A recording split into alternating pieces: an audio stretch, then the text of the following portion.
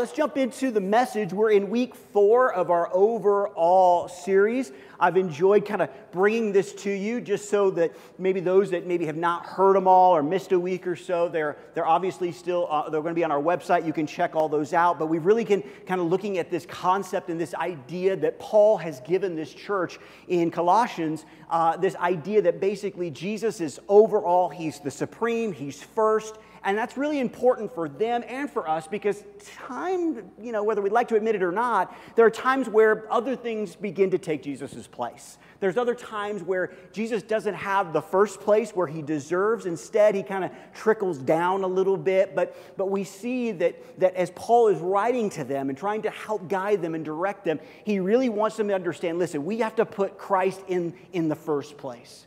In Paul's letters, and so many of them, they really have this idea and this theme of Christ being central to these things. And unfortunately, sometimes we kind of can miss that mark. We can kind of allow other things to happen. But in it's not going to be on the screen, but in Colossians 1:18, in a real simple way, as Paul is kind of expressing all these concepts and ideas, he basically just finally just looks at them and basically just says, look, so he is first in everything.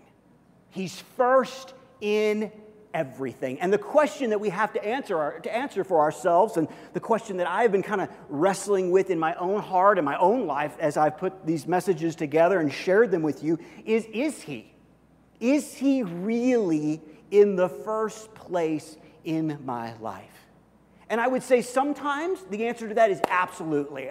And I would say other times, I let other things slip in. And what Paul is wanting us to see and what Paul is wanting his readers originally to understand is, you know what? We can't allow that to happen.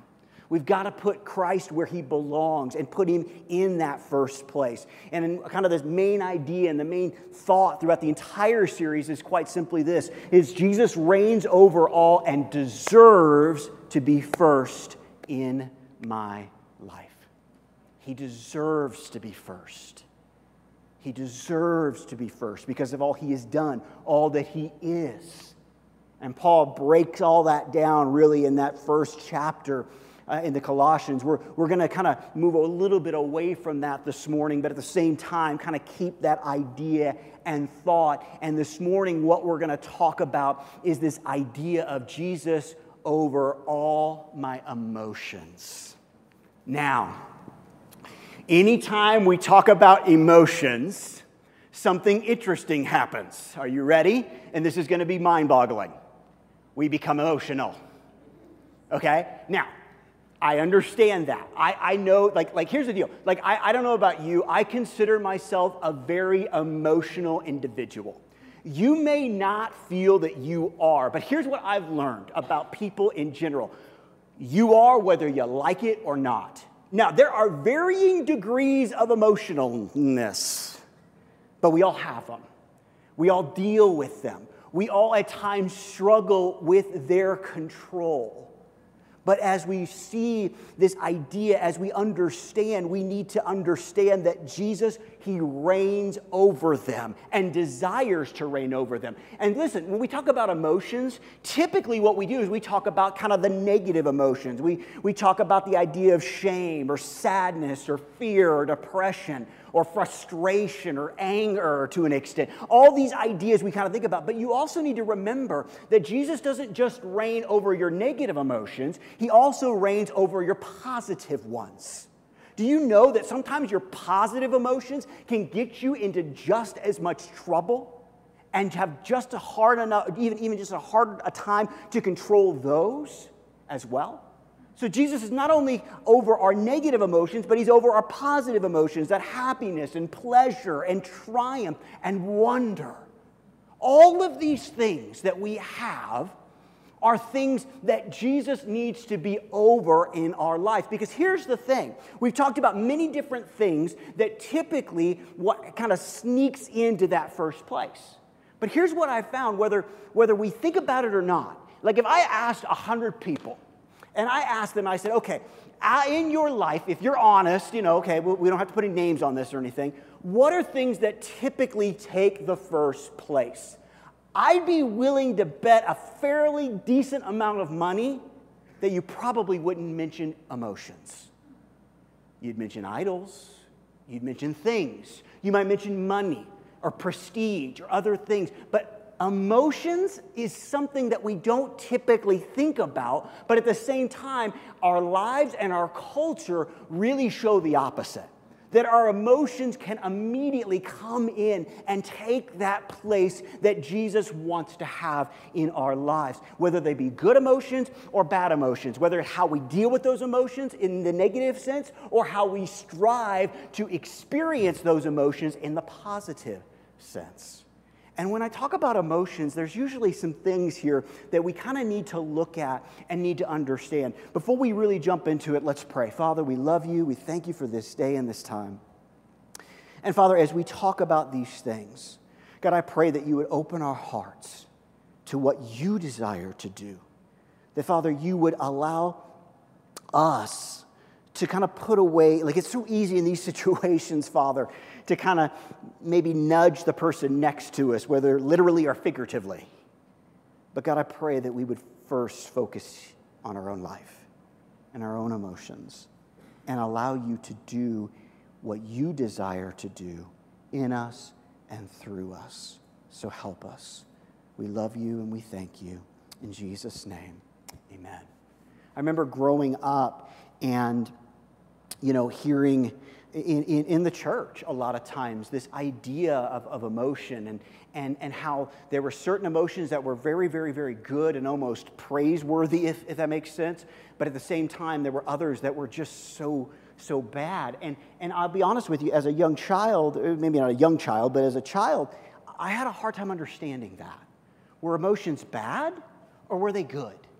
And depending on who you talked to, it seemed like it was very confusing to me. And so I remember living that because I knew I was kind of an emotional kid and feeling at times some negative emotions from the emotions I was feeling. I remember feeling shame because I got upset at times or I got frustrated at times. And there were people in my life that would kind of either share one thing or share another. And I really got to be confused about, are emotions okay? Are they acceptable? Should we be emotional beings or should we be something different? And so this morning, before we really even enter into some of these things, I want to answer that question because here's the deal. When it comes to our emotions, when it comes to these things, it does not say, and it does not say on your screen or in your notes, it did not say Jesus hates my emotions. It did not say Jesus is against my emotions. It said that Jesus is over all my emotions. Why? Why? It's simple. It's easy when we really begin to understand something here, and it's simply this. God himself, over and over in his word, demonstrates emotions. Demonstrates these emotions. Now, we don't have time to go through all of these, but listen, if you want later this afternoon, knock yourself out. But we see here some examples of God showing his emotion, both God as the Father and also Jesus as his Son. And let's remember something here when we talk about this, because it's easy to say, okay, I see Jesus as showing emotion. Like, for example, in one of these, it talks about this idea of sadness, okay? John 11:35. Do you know what John 11:35 is? You all have it memorized. You don't know you have it memorized, but you all have it memorized. You know why? It's the shortest verse, I think, in the Bible. It says, Jesus wept. He's showing emotion. Now remember, Jesus weeps at the tomb of Lazarus. He knows he's raising Lazarus from the dead, but yet Jesus allows sadness to bubble up in him.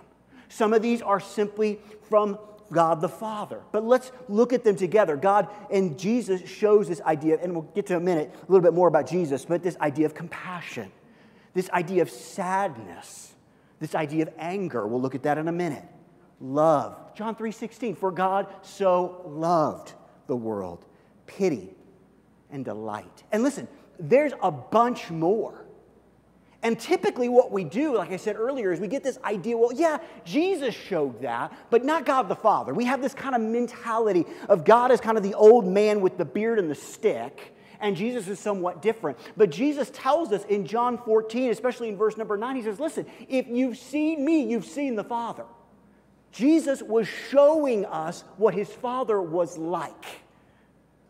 So he experienced these things. These emotions are a part of God's makeup. Remember, you are an emotional being. You were created that way. We are told in Genesis that we were created in God's image. Now, when we think about an image, we need to understand what that picture is, because sometimes I hear that word and I forget what we're really seeing here. An image is a carbon copy. Blah. When you look in the mirror, you are seeing an image. When we were created in God's image, we were created to mirror Him, especially early on. Now, when sin entered the picture, we're going to talk about that in a minute. But God has emotion. And here's the deal. In my theology classes, okay, and I got to tell you the big word, but I've even talked about some of the emails, okay? There's this concept where basically what we use is this idea that although God doesn't necessarily experience these things, He is allowing us to understand more of His nature by using the words that we will understand. And I believe that in many, many instances, but I look at the New Testament and I see Jesus actually experiencing these things. And it makes me go, no, wait a minute, that's different. There's emotion. However, and this is very important, God's emotions are different from our emotions, okay? God's emotions are different from our emotions, and it's really broken down into three ways. We're not going to spend a ton of time here, but I think you'll get it. Number one, God's emotions are never tainted by sin. Our emotions are tainted by sin, okay? God's emotions are never tainted by sin. Ours are. Number two, God's emotion can never lead Him to sin. Our emotions can lead us to sin. Now listen, well, we'll get to that in a minute. And then number three, God's emotions are rooted in His holy nature. Our emotions are rooted in our sinful nature.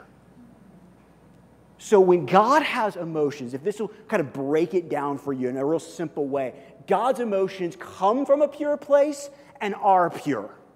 Our emotions come from a wicked place and can be wicked if we allow them to move in that direction. Now remember, when we talk about emotions, it's important that we understand, and we see this in Scripture, but our emotions are not sin. It's what we do with those emotions. It can then become sin in our attitude, our actions, or our words.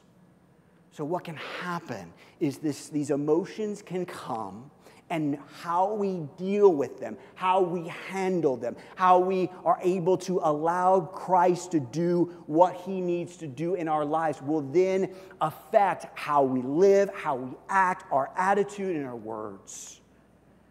So it's important that we get that, because I'll be honest with you, I've met people, and we're going to look at them in just a minute, who would look at this and go, no, your emotions are bad. Your emotions are wrong. Your emotions are not what God has.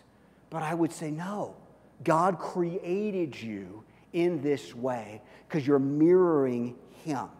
Now, because our emotions are tainted by sin, because they can lead us to sin, and because they're rooted in our sinful nature, we need Jesus to be over them. That's why we need this. That's why we need Christ to come in our lives and begin to be over these areas in our lives that quite honestly can become the first place and also control us in so many ways.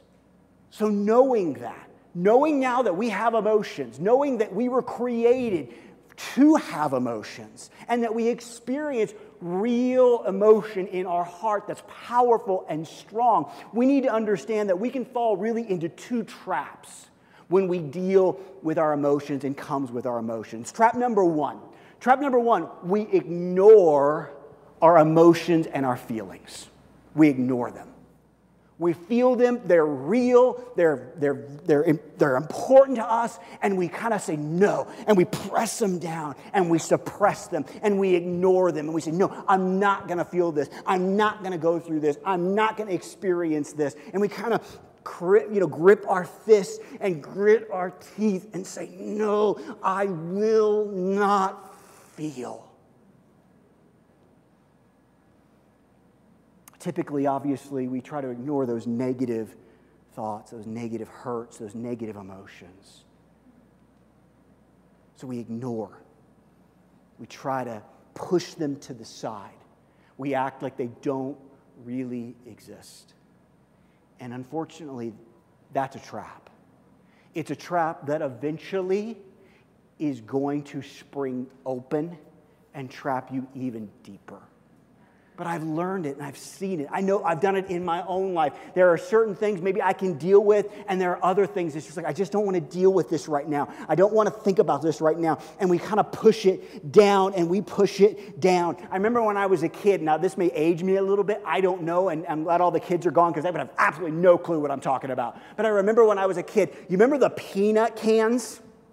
Now you're going, what are you talking about? Like literally the peanut cans? No, it was the can that had a peanut on the front, and you would open it up and the snakes that were in there would go, remember those? Some of you are like, what are you talking about? Just imagine, okay? A small can, maybe about the size of a can that holds tennis balls. And you would stuff and you'd press those. Basically, they didn't look like snakes. But anyway, down into that can, and then you put the lid on. And then you do something silly, because this, the thing about these pranks, they were horrible. Because you would walk up to someone, would you like some peanuts? No one has ever asked you that with a can and with a peanut on the front. And so, of course, you would say, oh, of course I would want some peanuts. That makes complete sense. And you would open it up, and of course, boom, everything would go flying out. When we ignore our emotions, that's kind of what we're doing. We're taking it and we're stuffing it and we're stuffing it and we're stuffing it. And we're thinking, you know what, if I can just get the lid on, everything will be okay. The problem with that is it may take weeks, it may take months, it may take years. But at one point in time, that cap's going to come off. And those emotions are going to fly out. And it's a problem. Proverbs 13:12 says this, hope deferred makes the heart sick, but a dream fulfilled is a tree of life. When things are deferred, when things aren't dealt with, when things are pressed down, there is sickness that comes. And here's the deal. It can come in a physical sickness, but it can also come in a spiritual sickness. And it can affect our relationships with God, and our relationships with each other, and our relationship with our parents, and our relationship with our kids, and our relationship with our spouse. Because we thought we could just stuff it down. And if we stuffed it down enough, we could forget that it ever happened. But then something takes place. Something pops that lid off. And when the lid pops off, everything comes out. And when it does, I don't know about you, but when it happens in my life, that's where the sin happens. That's where the response is not Christ-like.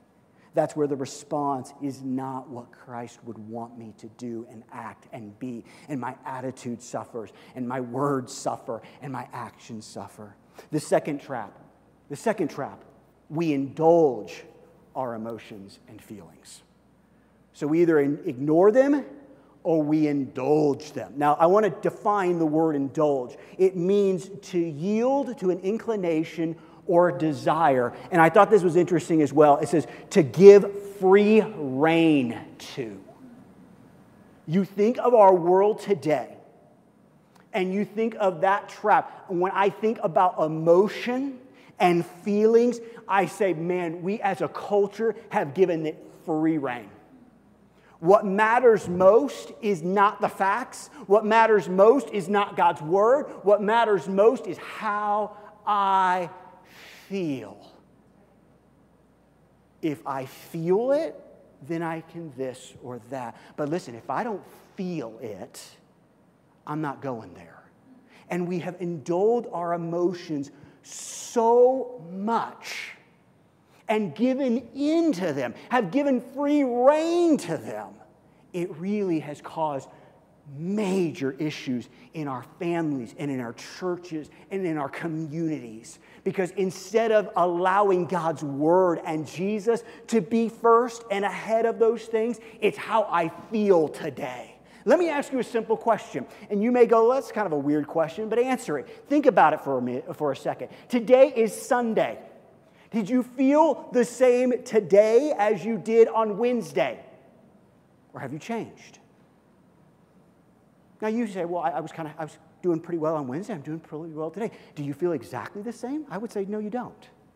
Now, maybe you do. But do you think you'll feel the same way tomorrow or the next day? Things are going to happen. Life happens. Some things they're good. Sometimes they're bad. But our emotions will change. And yet we think that we can make decisions and life decisions on things that are moving and flowing and changing in our hearts and in our lives. What's interesting to me, and if you haven't noticed this, I can show you verse after verse after verse, that when you look at the New Testament and you begin to study it and you begin to look at Romans and Galatians and Ephesians and Corinthians, so many of these books, Philippians, when you see this idea of people that do not know Jesus or that have rejected what Jesus has done and is doing and wants to do in their life, you know what you see over and over and over again? Paul and others writing about how they have given in to their emotions and to their feelings. In a lot of ways, when you think about it, what Paul is communicating here is if you want to see if someone is really knowing who Jesus is and living for them, see what they do and how their emotions will carry them in one way or another. Look at it. Ephesians 4:19. It says, having lost all sensibility, this is speaking of people that do not know Jesus, they have given themselves over.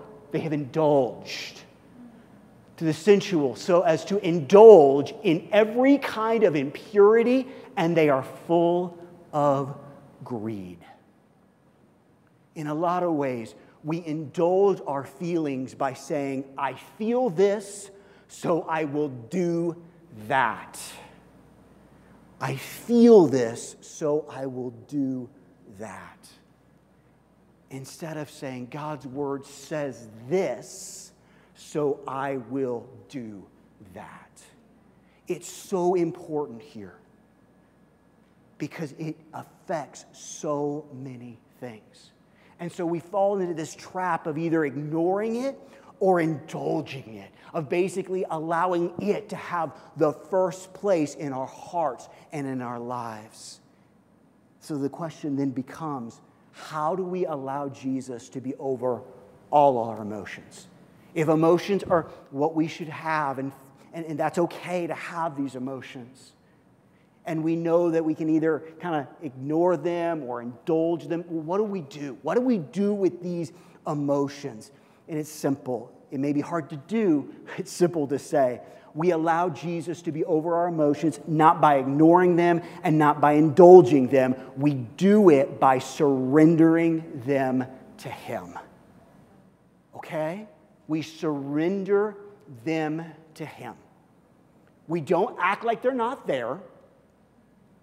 We don't indulge them to the place of putting them over everything. We take them to Jesus. We express those things to Him. Listen, if you want an unbelievable example, and I could just give you verse after verse, or chapter after chapter after chapter, go to the Psalms. You know what you see in the Psalms a lot? David and others expressing emotion to God. Surrendering that to Him. Saying, God, I need your help here because this is happening and that's happening. The Psalms are not, what's the best word here? They're not, they're crazy in the way that basically David, it's like he doesn't hold back. And I love that about David. Like he's not trying to impress anybody. He's not trying to ignore it. He's not trying to make it too big. But at the same time, he just goes to God and he goes, God, man, I'm being pressed on every side.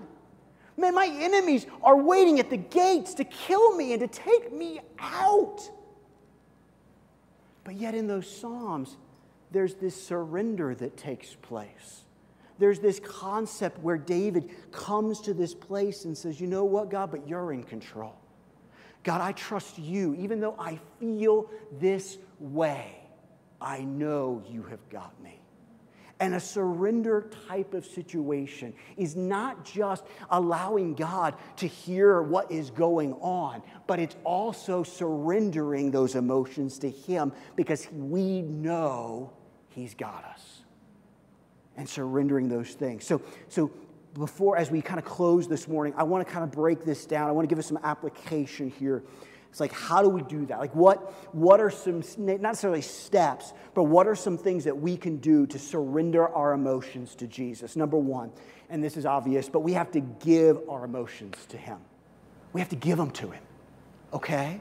Like, this is basic and easy, but it's amazing how much sometimes we can miss this. We kind of have this thought, I got it. God, I'm okay. I can handle this on my own. These emotions, these feelings, I can deal with it. I'm good. And you know what? There is something about coming to Jesus and giving those over to Him. You know what's interesting? Jesus is our model in all of these things, and Jesus did that too. On the night that Jesus was betrayed, He was in the garden, He was praying. And Jesus didn't hold back.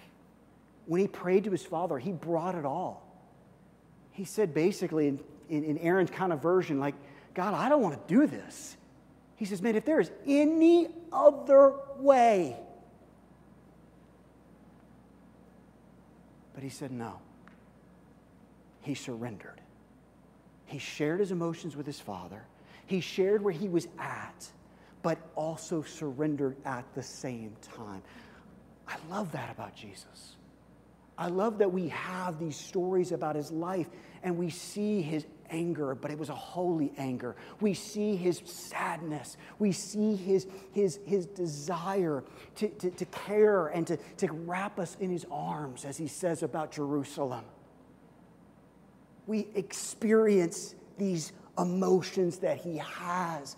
And in that moment where Scripture says He is under so much that He literally sweats drops of blood, we see Him take it to His Father. Let me ask you a question. When was the last time you experienced emotion and you took it to God? Like you didn't try to get it all figured out on your own. You didn't, and if you do this, it's not a problem, but you didn't call me. If you need to call me, call me. Don't misunderstand.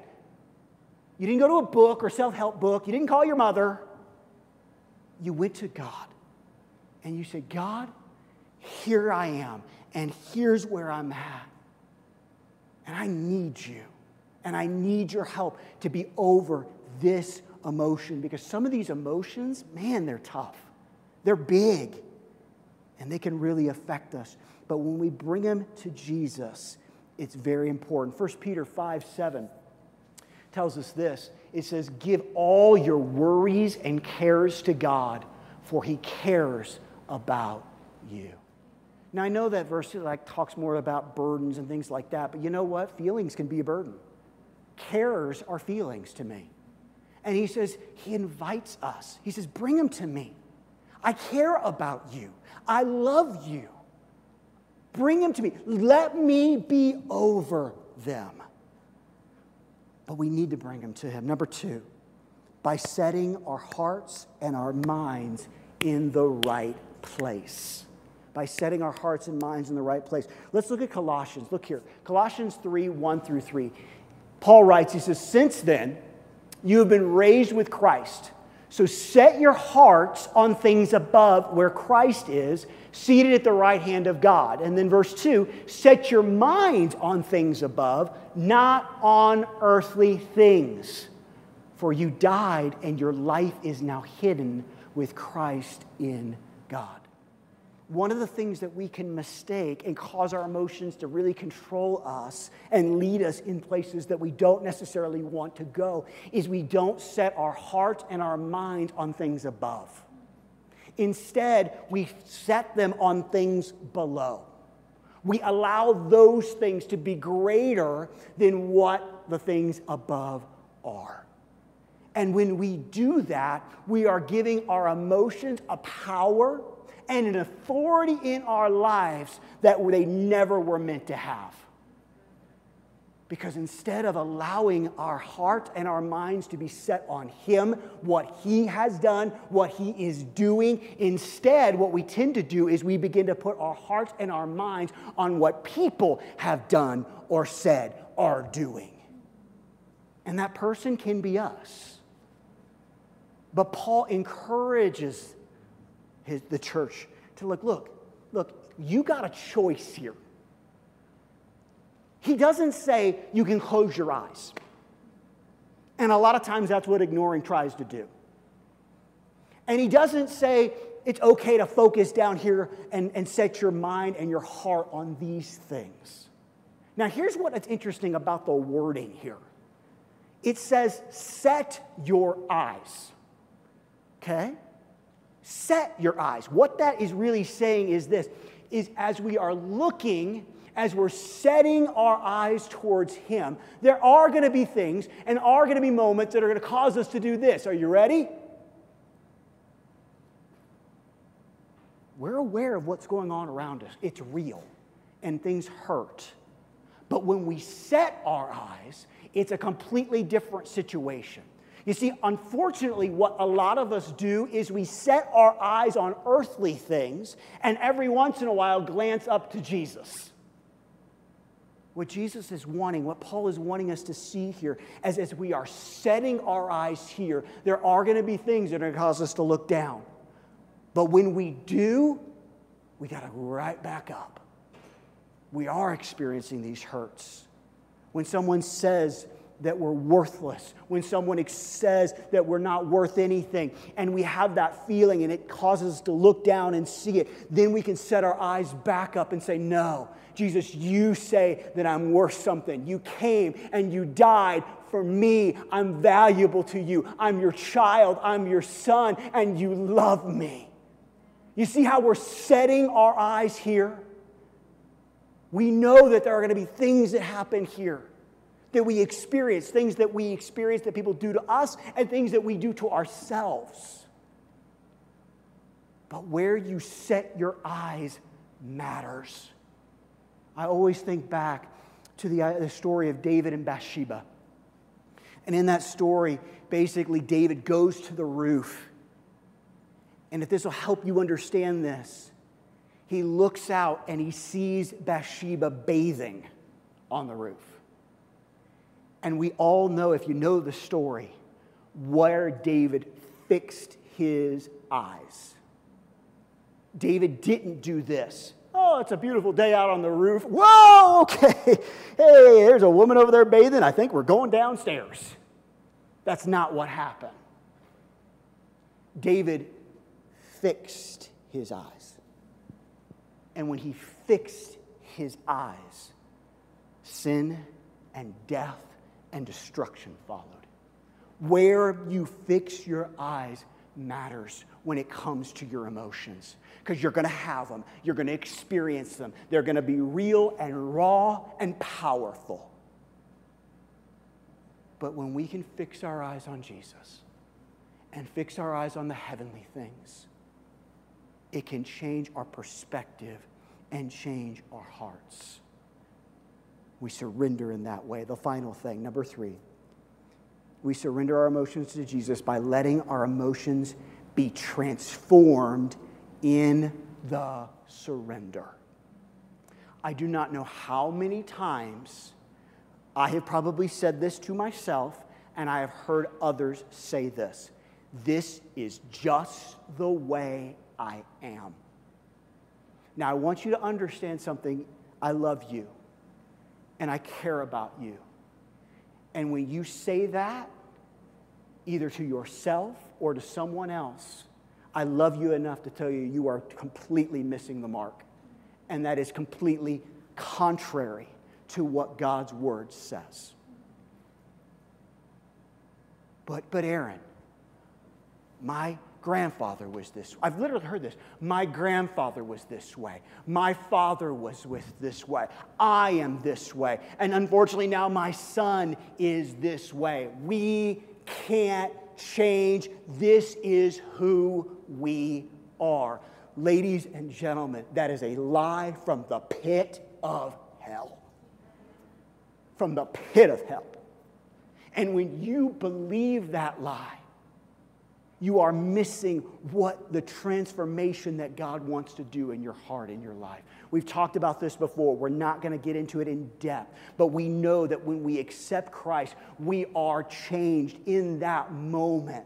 It's a transformation that takes place, but there's still a sanctification that is going to take place. There's a changing that is going to take place after the regeneration. We've talked about it before. There's regeneration and there's sanctification.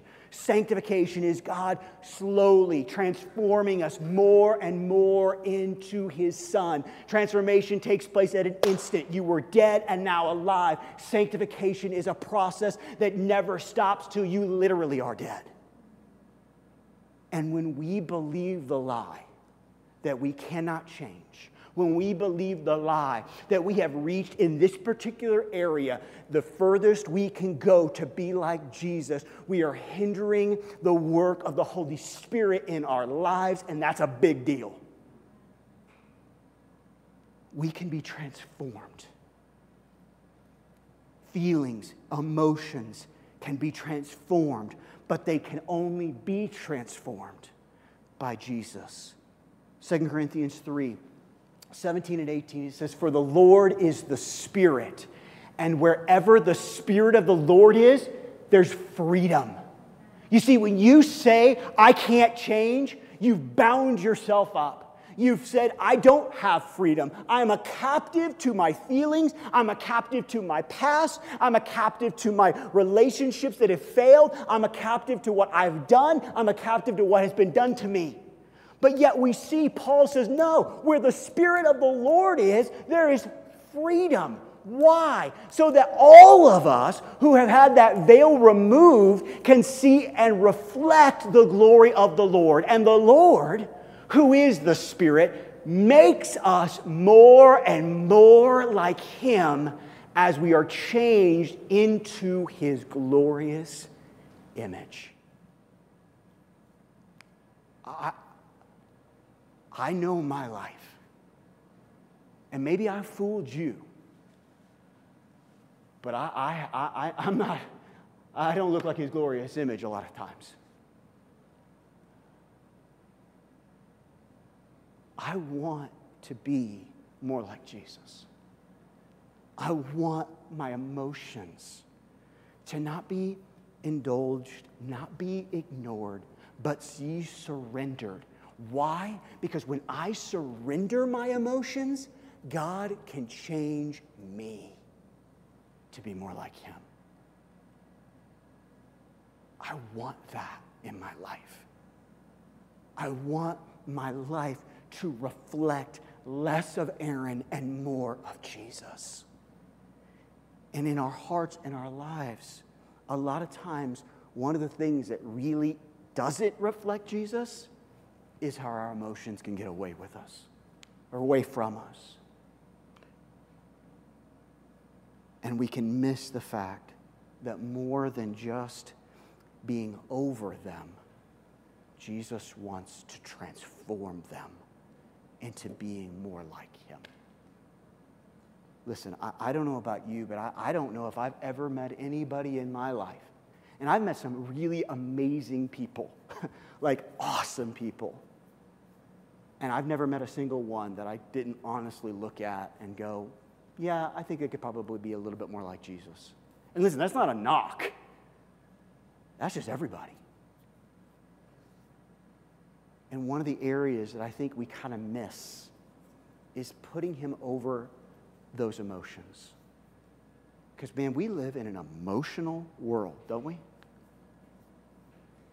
And I believe that Jesus is over all our emotions. And I believe that He wants to be that way for many, many reasons.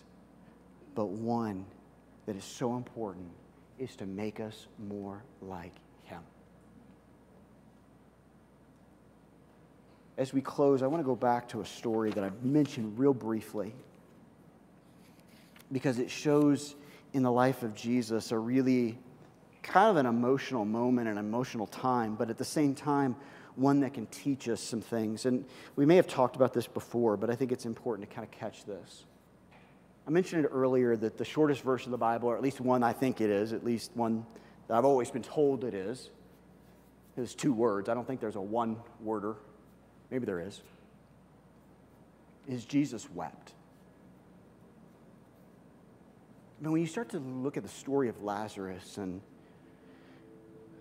literally the emotions connected with it, I mean, that was an emotionally charged situation. I encourage you to go and look at the story in John. You see, it starts with this man being very, very sick. And it's even communicated at the very beginning, like they send for Jesus and they're like, hey, this is Lazarus, the guy you love. Emotion. And so the disciples are like, hey, let's go. We're going to head off to Lazarus. Jesus says, no, we're going to wait a little bit. I'm paraphrasing. He waits a couple days. Finally, he goes and he literally says, okay, let's go to Bethany. Let's go see Lazarus. He's fallen asleep, but I'm going to go wake him up. And the disciples are, can you imagine the emotions the disciples are feeling at this moment? Like, whoa, wait a minute. Why didn't we go earlier? Jesus, why did you fail? Jesus, how could you? And then he gets there. And Mary and Martha, man, they are, and they kind of should have been. They're a wreck. They look at Jesus, if you had only been here, my brother wouldn't have died. And the emotions are just flowing. And it's all just out, and it's messy, and it's just everywhere. Shame and guilt and regret, sadness, mourning, loss, all these things. And Scripture says that Jesus says, take me to where you've placed him. And they take him there. And then in 2 simple words. Sometimes I've thought about like John writing his gospel under the inspiration of the Holy Spirit. And he's writing and he's remembering these feelings and emotions that he had and that everyone there had. And I can almost see him put down his pen, looking up into heaven, trying to figure out, how do I communicate this moment? And again, through the inspiration of the Holy Spirit, Jesus wept.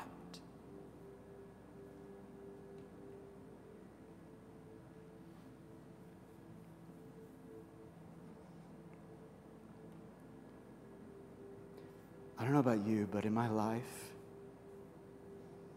and I know we're talking about a certain emotion, but if someone was writing about me, they could have taken the pen and just simply written, Aaron wept.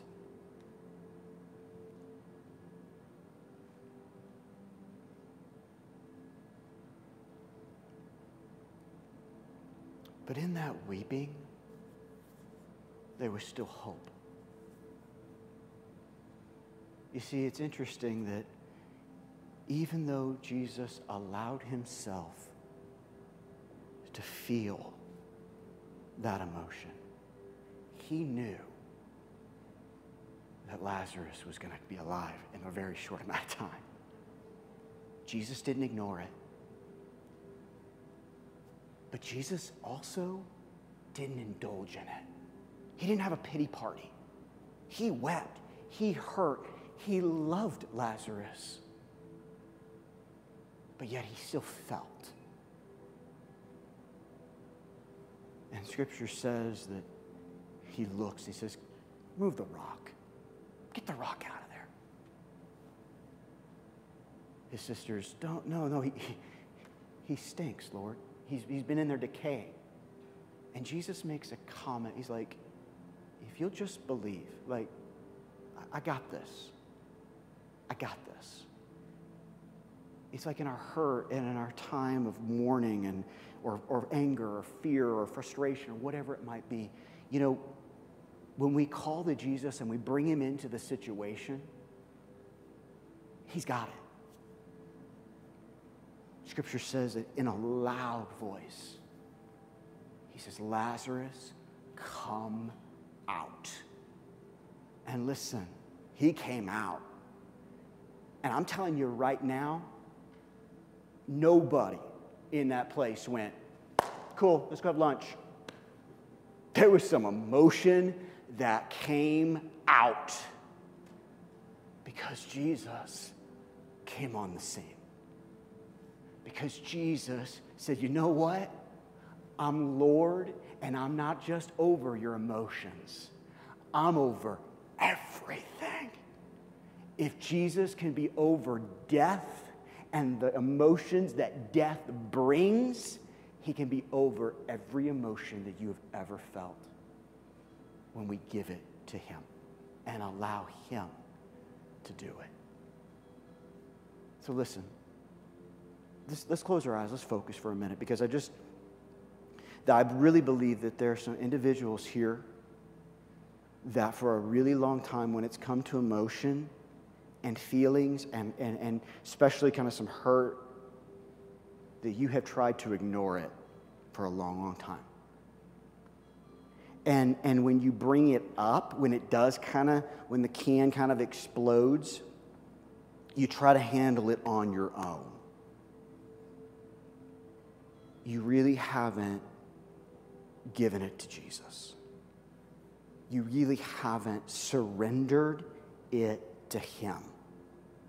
And not just allowed him to take it, but you really haven't allowed him to transform you, because your mind has been on earthly things and not on him and heavenly things. Your heart and your mind. And this morning, I believe that God wants to heal your heart and change your heart in the area of your emotions.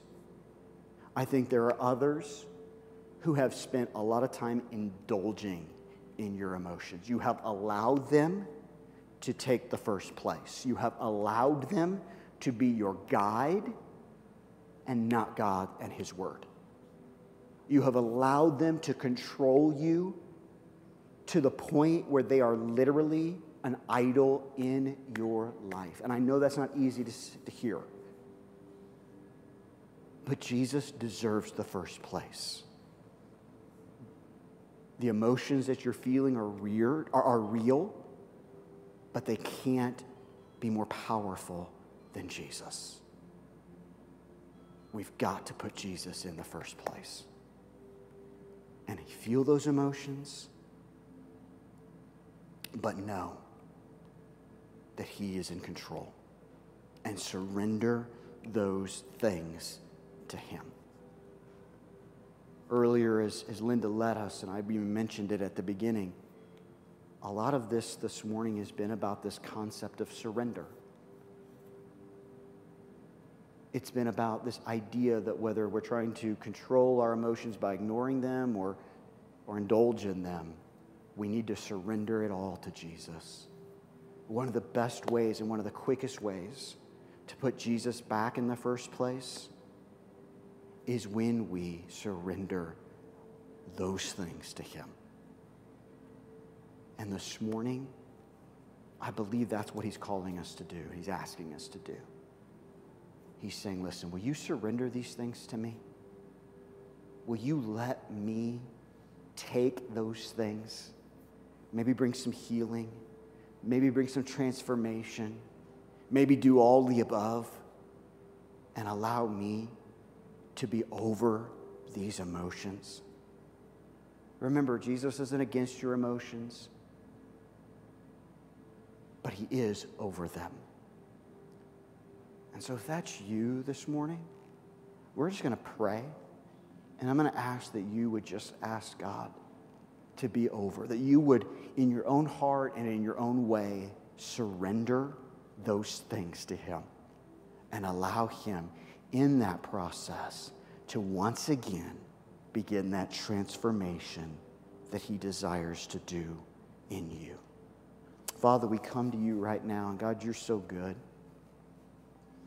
And God, I thank you that you gave us emotion. I mean, life would be pretty dull if we were all emotionless.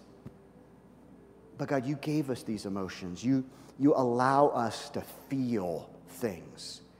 And Jesus, there's times where we feel happiness and triumph and just so many wonderful things, and we're so thankful for that. And God, at times we also experience sadness and depression and loss, grief. And God, those are harder things to deal with. But God, I'm so thankful that Jesus, you felt what we feel. You experienced them all, yet without sin. And Jesus, we don't want our emotions to lead us into sin, and we don't want our emotions to have the first place. That's yours. So Jesus, this morning, whether we're an ignorer, whether we're an indulger, we surrender to you. We surrender our emotions and our feelings to you. All the negative ones, all the hurt-filled ones, and all the positive ones. They're all yours, and we give them to you.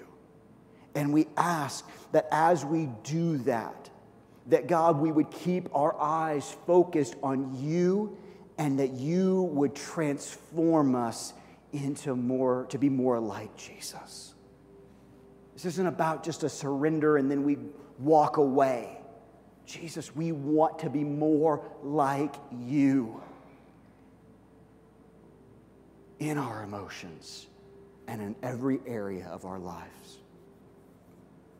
And Jesus, we know that when we surrender to you, when we yield to you, that God, you do great and mighty things in us and through us. So help us. We love you and we thank you. You're so good and we love you so much. In Jesus' name, amen. Amen. Awesome. So listen, remember this morning we had 5 announcements. Don't forget them. I know there's a lot. There's a lot coming up. Please make sure that you're aware of those things. Linda, thank you so much for leading us in worship this morning. You did a great job. Thank you for that.